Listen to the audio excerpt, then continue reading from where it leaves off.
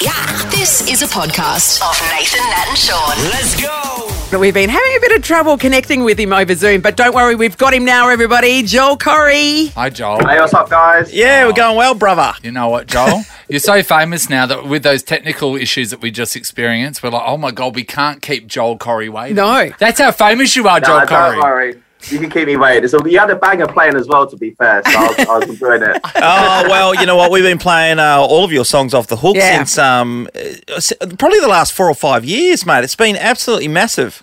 Oh, thanks so much. Yeah, I mean, it's the first time I've been back in Oz since like 2 years ago, and even playing the clubs out here and seeing the records like connecting on the dance floor and the response has been absolutely amazing. Because obviously I'm from the UK, which is the other side of the world. So when you fly all the way down here and you're getting that sort of reaction, it's mind-blowing.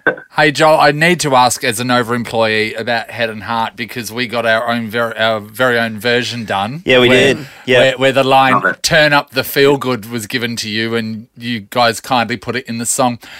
Is that the weirdest request you've had? And did you know what turn up the feel-good meant? No, do you know what? There was a version of Head and Heart, right? But when Head and Heart was like going for the number one spot in the UK, Jason Derulo was at number one. Yeah. And Emanike, who does the vocals in Head and Heart, recorded this whole version of Head and Heart that basically was like a kind of a diss to Jason Derulo to get him off number one. Yes. And like they were playing it all over the radio in the UK, and it worked. We knocked him off the number one spot the next week. It was all fun and games though, but yeah. So there's been a few other versions of Head and Heart, but I love the Nova one. Don't worry. Oh, lucky. Yeah, lucky. Because otherwise this could have been a really awkward conversation. I was going to ask you to explain what turn up the feel-good means. We don't know. None of us know. Maybe I don't want to know. Yeah, that's true. Hey, Joel, so when you're performing, you're on the East Coast, as we know at the moment, but back at home and doing some of those big festivals, and I know you talk about dropping the bangers. Yeah. Are you trying? How much is it you going off inside, seeing the crowd go bananas behind you or in front of you? Oh, look, I've been DJing since I was 13 years old. It's my life passion. So I'm actually living my dream right now. And I know that's a bit of a cliche, but it's the truth. This is what I've always been like working towards. And now, you know, we're past the pandemic and live music is back and the festivals are back again.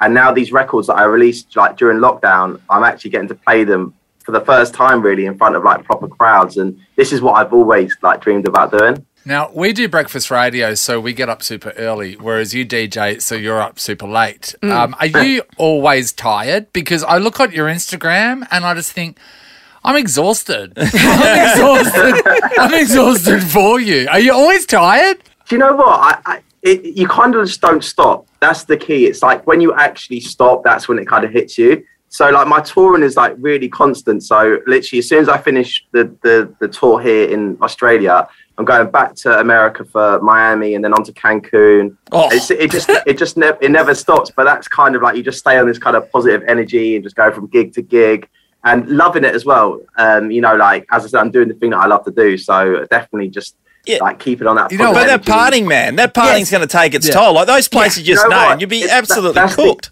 That's the key, really, is just to have that balance of like, because I love to party, like who doesn't? But you can't do it every single night, especially when you've got flights every morning. So it's about balance. You've got to pick and choose the times where you can let your hair down, have some drinks, get on the tequila. But then you got to choose those nights where you need to be sensible and get to bed early. That's very so you're there, you're controlling an entire like gig, right? People are going off, people are getting slaughtered. Chicks all over you. And then you finish a set and 15 minutes later on you're in your hotel curled up on the couch watching Netflix. Honestly, the crazy life of a DJ. I'm back having a cup of tea, watching a bit of YouTube and going to bed. Joel, over here in Australia, when most of the celebrities that leave our shores have been on Neighbours and Home and Away, right? Mm-hmm. And then a lot of them want to deny their attachment to that show as well. How do you feel about always being connected to Geordie Shore? Because you're a completely different sort of person back then to the professional DJ that you are now. So is it hard for people to get past Joel from Geordie Shore to Joel now?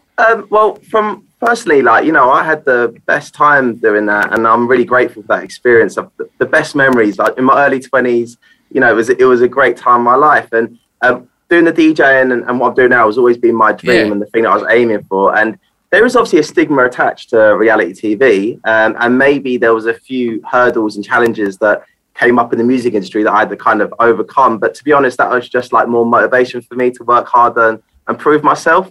But I look back on that period of time as an amazing time in my life and just grateful that I got to be involved in it. Did you go on it, to get exposure for your music? Like, was that the main driving force? Or did you just go on it because you thought it'd be funny? Yeah, it was. I was in my early 20s. And it was, it was good fun. I was in a relationship with somebody that was on the show. And, we got to go to like Mexico and came to Australia and got to go around Europe. I mean, what lad would turn that down? It was good fun. But obviously, like, they did give me a platform as well. At the time I was like, DJing around the UK and doing my gigs abroad in the summer. And it definitely helped with a platform in that sense too, for sure. And Joel, you mentioned the platform, and now, your whole life, travelling around the world, performing, doing things you love, your mates with David Guetta and, Jax, everybody you've been working with, collaborating with, does that kind of blow your mind as well, at that level? Oh, totally. Like, these people are people that, were my inspirations, and they still are. And, Jax Jones, you mentioned, I've become really good friends with him, and went for dinner with him and his family and got to know him on a personal level, which has been the best part of it. And David, like you said, has become a really good friend of mine. Every time he's in the UK, we hook up, and I've been to his house in Ibiza for dinner. We're actually working on a new record that's coming out very soon together. So you got some more David and Joel music coming. Great. You shouldn't be too far away from an Ed Sheeran collaboration then, because surely that'd have to be on the cards, wouldn't it? Oh, listen, Ed would be like a dream collaboration for me. And I actually met him at the MTV EMAs, and we had a beer after because he invited me back to his after party. And he told me he's like a big fan of what I'm doing. He loved Head and Heart. He loved Bed so much. And then he said it in a radio interview as well, which was like, I was like, oh my God, I can't believe Ed Sheeran is talking about me. And we talked about getting in the studio together as well. So as soon as we can both make that date, it's going to happen. I'm going to make it happen. All right, good on you, Joel. Good on you, mate. Nathan, Nat and Sean is a Nova podcast. For more great comedy shows like this, head to novapodcasts.com.au.